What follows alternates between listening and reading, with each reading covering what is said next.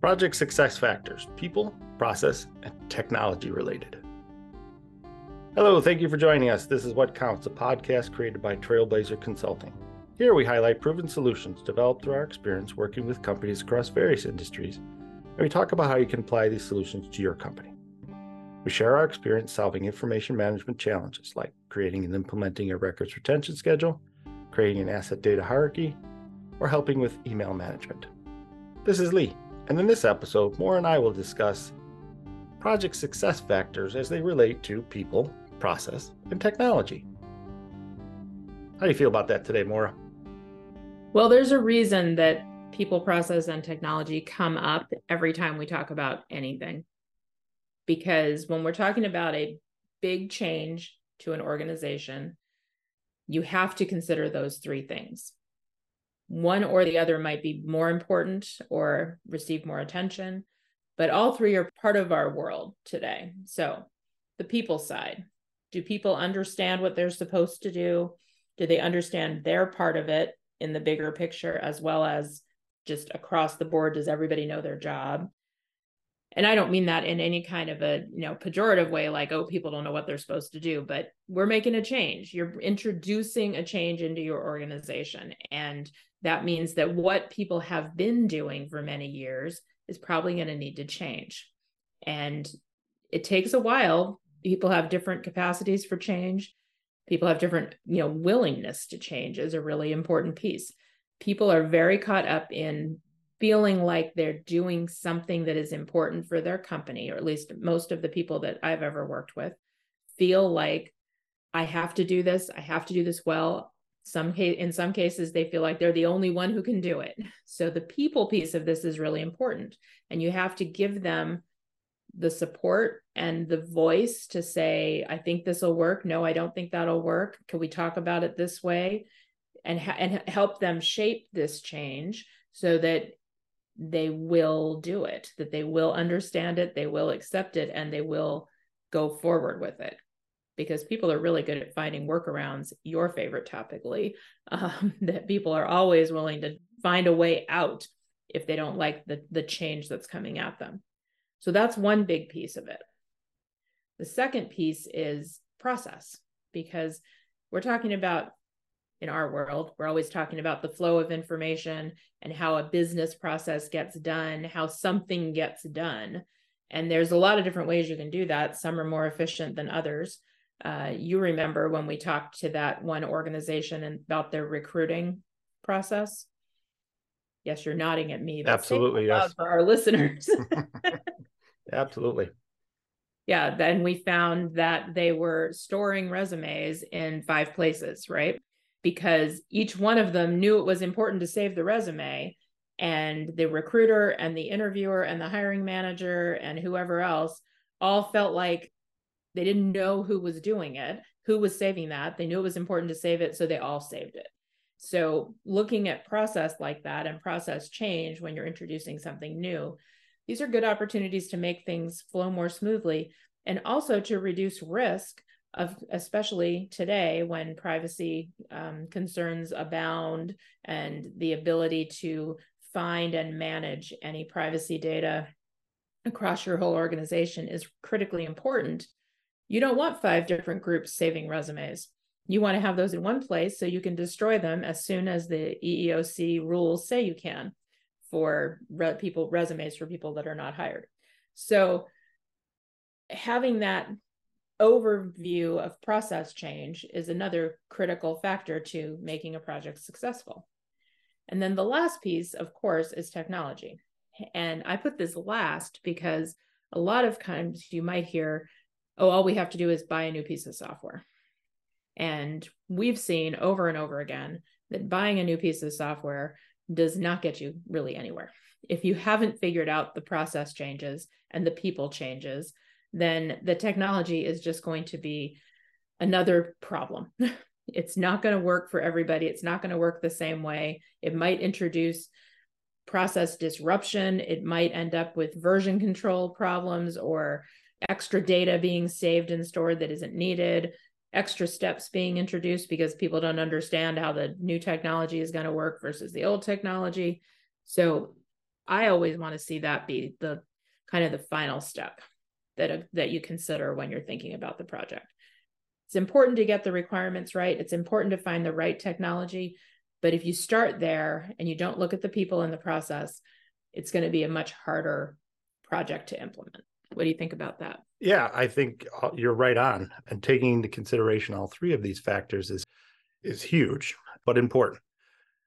One thing I was kind of just thinking about is we covered in some earlier episodes a lot about change management. In fact, I think we had a visitor, Donna Vitale, at that point in time, and we talked about how change management needs to be done in an organization, or the best way to do that. We had some other episodes about process improvement, and I think our conclusion there was do the work, do the hard work, right, to make the process actually work for the organization. And so the technology piece is a new one that we really didn't cover. And I'm kind of morphing that into organizational readiness for that technology. And so those were my thoughts as you were talking, that this is the progression of how our episodes have gone, as well as this is the progression of maybe how this episode could go. Yes, everything comes together. I think you're right. This is about organizational readiness, because it's just like you wouldn't want. I knew someone once whose parents bought her a car a full year before she could get her driver's license because they got a good deal on the car. On the other hand, the parents had to sit there and have the car in the garage or in the driveway. It had to be inspected. They had paid personal property taxes on it because of the state they lived in, had to do that every year. They had to pay insurance, and nobody could drive it. And so by the time that she could drive it, it was actually a year old. And I just did not understand that. So if you were thinking of the driver, my friend, as the organization, she wasn't ready for that new technology. And all it did was cost them money. And also it was kind of frustrating because she was like, I got a car, but can't drive it. So simplistic example, I know, but kind of similar to what organizations go through when there's a shiny new piece of technology and they can't use it, because they weren't really prepared for the amount of time it was going to take to get this piece of technology ready to go. Yeah, I think that's the key piece, is getting the technology ready to go, because a lot of organizations see this shiny new piece of technology and put it in place and say, go. And we're done. We're done. It becomes a disaster because now you have legacy systems that are still being used. You have the new system they're trying to use, and people are searching in both places, and it just becomes kind of messed up, the situation. And that's not necessarily organizational readiness. That's more of an approach to, you can't just buy a piece of software and say, here you go, use it, right? There has to be some preparation before it. Yeah, no, I mean, I think it is organizational readiness. When you think about the people, process, and technology, they all have to come together. They all think, yes, that makes sense. And I just had another example pop into my head, not so simplistic as the buying a car early, but when everybody had to go to remote work a couple of years ago, some companies pushed out very quickly the collaboration tools like Microsoft Teams or Google, the Google's meeting space, I forgot its name, or Zoom. And they got, they got it out there. They could do video calls, they could do chats. Some of those tools had the ability to connect to document repositories and to store files. And those pieces of the implementation were kind of less, they got less attention in that initial rollout.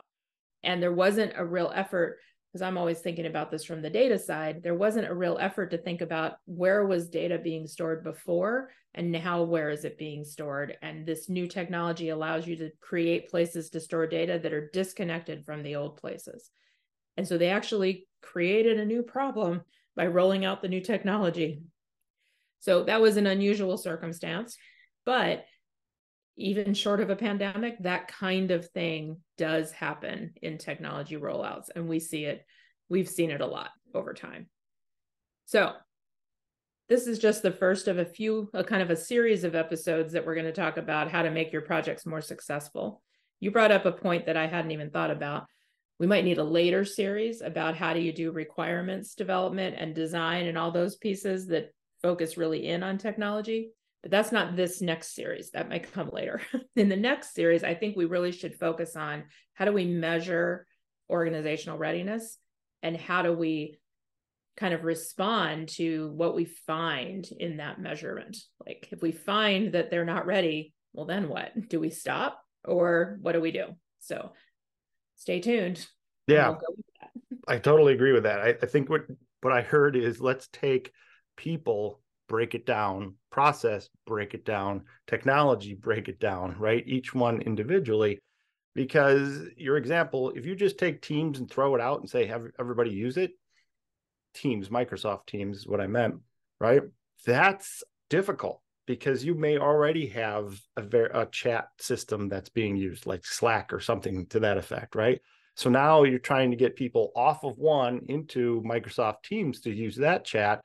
A collaboration environment, there might be already one in existence or not, and people don't even know how to use that. So breaking down even the application that you want to use into small components and deciding whether an organization is ready for it, ready for a small piece of the larger piece of software is a good thing to just measure things out. I agree. So, all right. We'll see you next time and we'll dive into organizational readiness one way or another. If you have any questions, please send us an email at info@trailblazer.us.com or look us up on the web at www.trailblazer.us.com. Thank you for listening, and please tune into our next episode. Also, if you like this episode, please be a champion, share it with people in your social media network. As always, we appreciate you, the listeners. Special thanks goes to Jason Blake, who created our music.